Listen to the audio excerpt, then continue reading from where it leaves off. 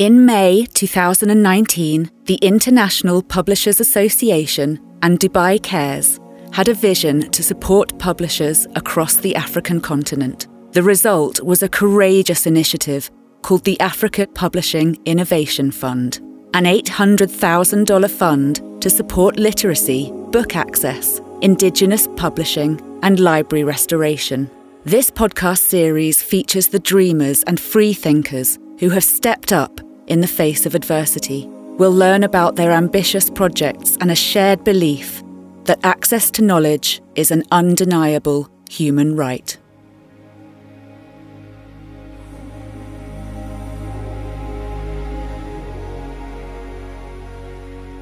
My name is Kumuriwa Alira Bushiratu. I'm from Ghana, Upper East region, specifically Paga, a remote community in the Upper East region of Ghana. Yes, and I'm the founder of Learners Girls Foundation, a startup NGO that is into empowering girls through education.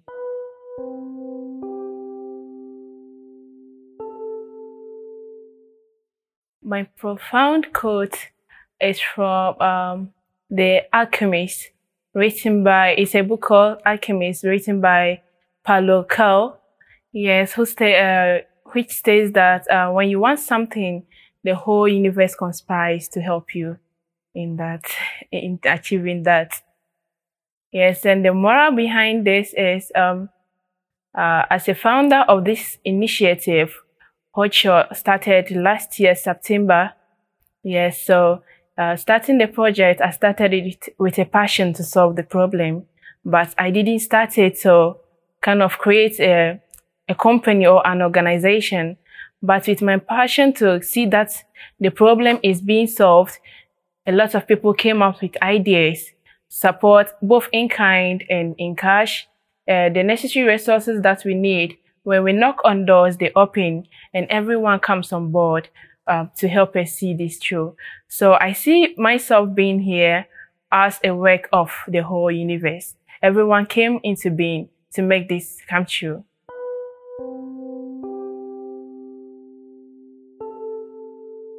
In 2020, in Ghana, there have been an increased rate of enrollment of about 547 student enrollment into the tertiary institutions. Yes, like a kind of improvement within the 15 years range.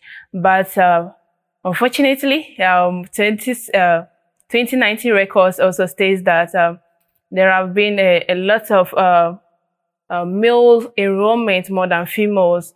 This is due to the gender disparities and inequalities that exist due to cultural demands in our urban and rural areas.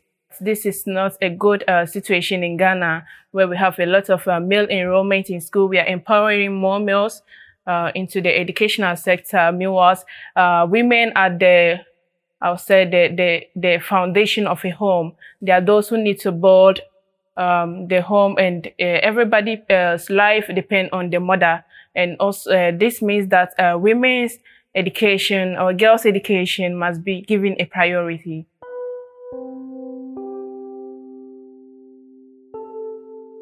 Learners Girls Foundation, we started as an idea state, and we got the African Publishing Innovation Fund at the beginning of our organization. So I would say that our organization's mother is the International Publishers Association in Dubai Cares. Yes, because no matter where we get along the way in the future, we will still come back to them, because they are our supporters from the ground state. And our project is to supporting girls' empowerment through education, because in Ghana, northern region, we don't have, there is a lot of poverty rates in the rural areas where I come from.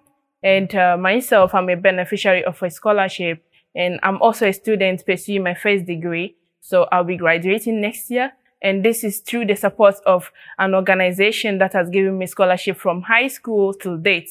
So without this support, I would have been in the crisis of my colleagues who are in the markets doing the kayaye. Kayaye is a Ghanaian term, but in English we call it the head porters. Yes, so these girls carry pans in the market, carrying people's goods.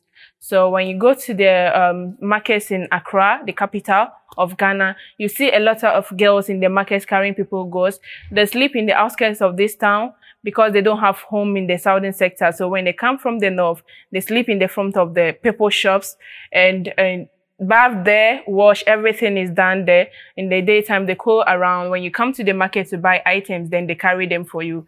That is what they do for a living. So imagine this, they are doing it to take care of their financial needs, food, everything.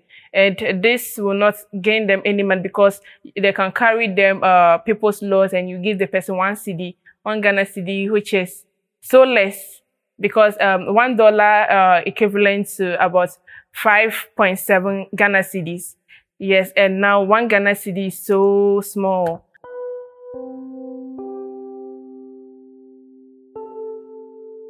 These are the ways the girls move from the rural communities coming to the southern sector to work. And I said most of this is between the ages of girls between the ages of 10 and above who leave home because of they don't have money to fend for themselves.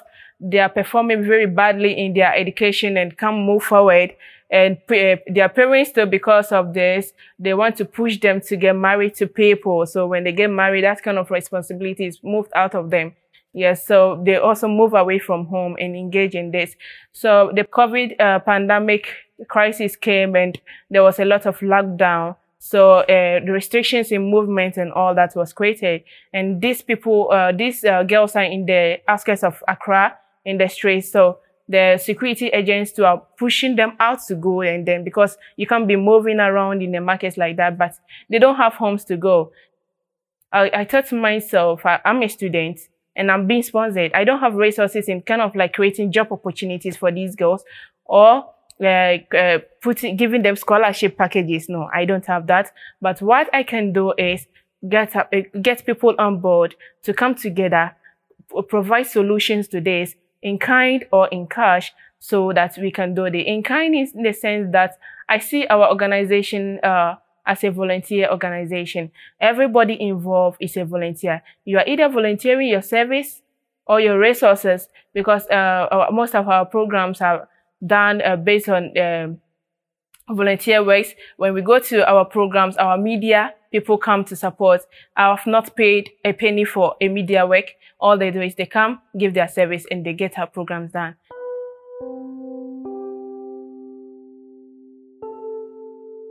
Our project is to empower girls through creating education because I have been educated from my home. If not because of education, I wouldn't have been here. I have come this far and I'm moving up. And with that, I can boast myself and say that the rich, I'll also be like the rich. And in order to do that, you have to support their education. So in order to get a sustainable solution for this crisis, I thought of creating library spaces. So when I create these library spaces, then we have mentorship programs where we get resource persons to mentor them. So you know what is happening in their lives so that you support their education whilst they are in school. You guide them, provide them reading materials because most of them don't have the money to buy reading materials. So you give them books and also introducing them to digital libraries, digital e-learning where they can get to know what is happening in the world. Okay, so there's the book Snow White, which is common during the olden days. So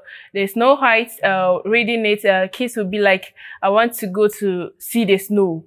Yes, so when you introduce them to what people are doing elsewhere, they become inspired. They want to work to get that. And when they want to get to that stage, you tell them the root is education. They need to be educated. This is why we are creating the library space and also creating innovative and creative thinking through robotics programs using our local resources. Yes, like getting kites, getting our own waste management products, waste products like bottles, to design practical science programs that are in our various textbooks so that it will motivate them and make them so creative to think out aloud.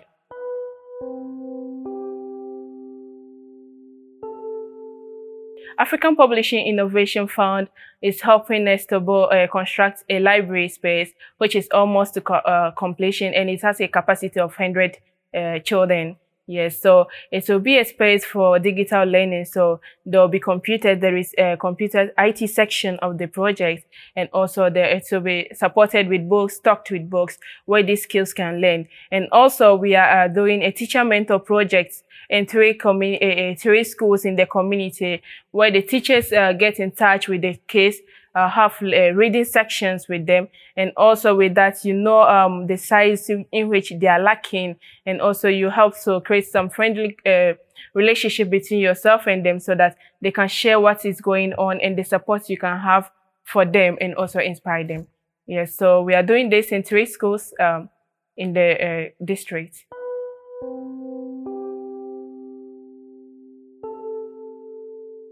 There have been a lot of efforts to improve the educational system in Ghana. For instance, the free education for the senior high schools. Yes, so the government is undertaking a free educational system, even though there are a lot of loopholes, because introducing a new model kind of needs adjustment and all. But this is helping a lot, because rural communities do not have to pay school fees, which is always a challenge for them to go to the secondary schools. And even though this is happening, but there are a lot of challenges in terms of access to classroom facilities, learning materials in the rural communities, because they themselves, they are looking out for resources to feed. Not talking of buying the book. They'll be like, book is so secondary. It's not something that has to be a primary priority. Yes, so this is a very big challenge in Ghana. And even though the people are eager to learn, through radio and news, they are seeing a lot of things that are done through education. So they are eager, they are inspired to move forward.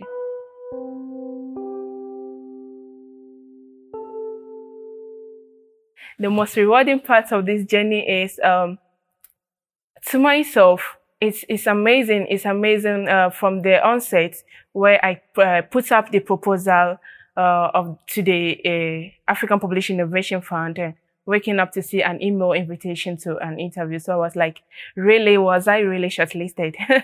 Yeah, that was the question to myself. And from that state, even though during the progress of the project, there was a lot of challenges, because as a novice in the field, I had to go and do adjustments in terms of budgets and others. But the committee believed in me. You can do it. And what's the next stage? You need to do this, that. And also the committee, also some of them donated some books, which we are using for the teacher mentor program. So the kids are currently using the books. And also they provide a platform. Okay, contact Book Bank, contact Book Aid International. They'll help you with this and that. So this is the kind of network, or the kind of support that I want to see in the future, when all people come to, they correlate, they come together to support a project, to see it move out and solve the solutions they want. So this has been so touching to myself. If you enjoyed this episode, then please consider subscribing to our channel. The Africa Publishing Innovation Fund is an $800,000 fund to support literacy, book access, indigenous publishing, and library restoration across Africa.